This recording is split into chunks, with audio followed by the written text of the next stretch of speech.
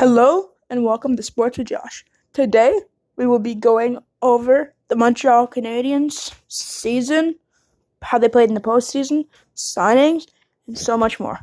Let's get straight into it. To start it off, we'll get us started with the Montreal Canadiens regular season. They finished 5th in the Atlantic Division with a 31-31-9 record, 71 points. Their last game, they lost 3-2 to Philly in the second round of the playoffs. Their coach is Claude Julien. Their captain, Shea Weber. Their home arena, Bell Center. They had 212 goals this year. That's 18th in the league. And they had 221 against them. That's 23rd in the league. The top 5 players in points this season were Thomas Tatar with 61 points, including 22 goals and 39 assists in 68 games. Second is Danault with 47 points in 71 games, including 13 goals and 34 assists. Third is Max Domi with 17 goals, 27 assists, and that's 44 points in 71 games. Fourth, we got Brendan Gallagher with 43 points, 22 goals, 21 assists in 59 games.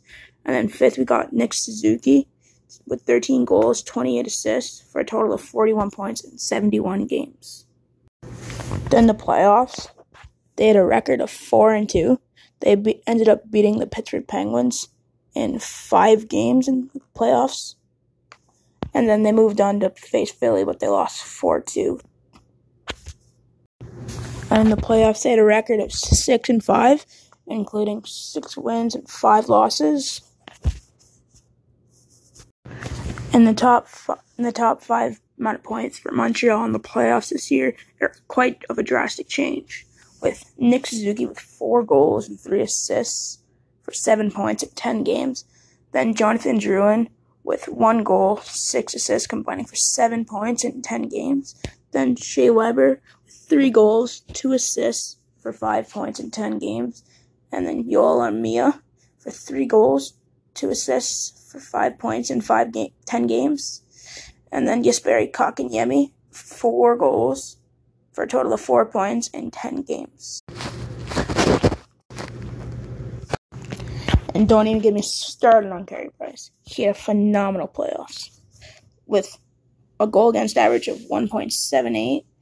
He had only allowed 18 goals the whole playoffs. He got 5 wins on 5 losses. And he played 606 minutes with 2 shutouts with a .936 save percentage.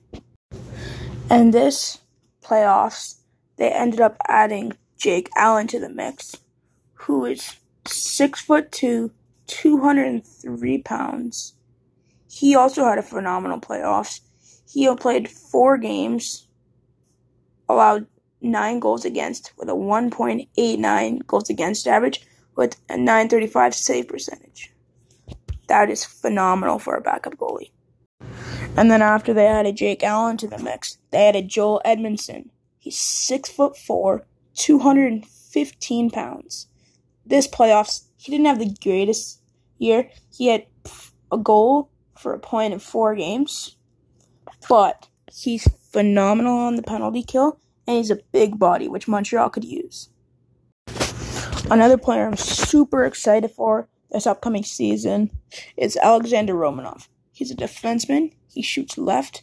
He's 20 years old, and he's 5'11", 182.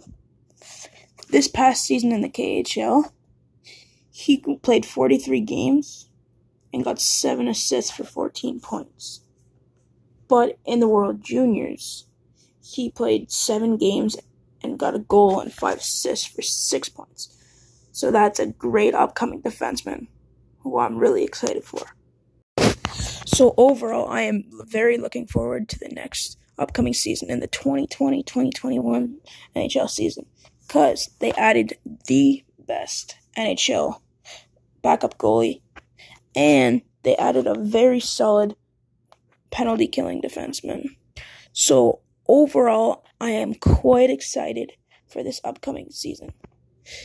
If you enjoyed this podcast, leave a review on what you want me to what team you want me to review next, And, of course, subscribe.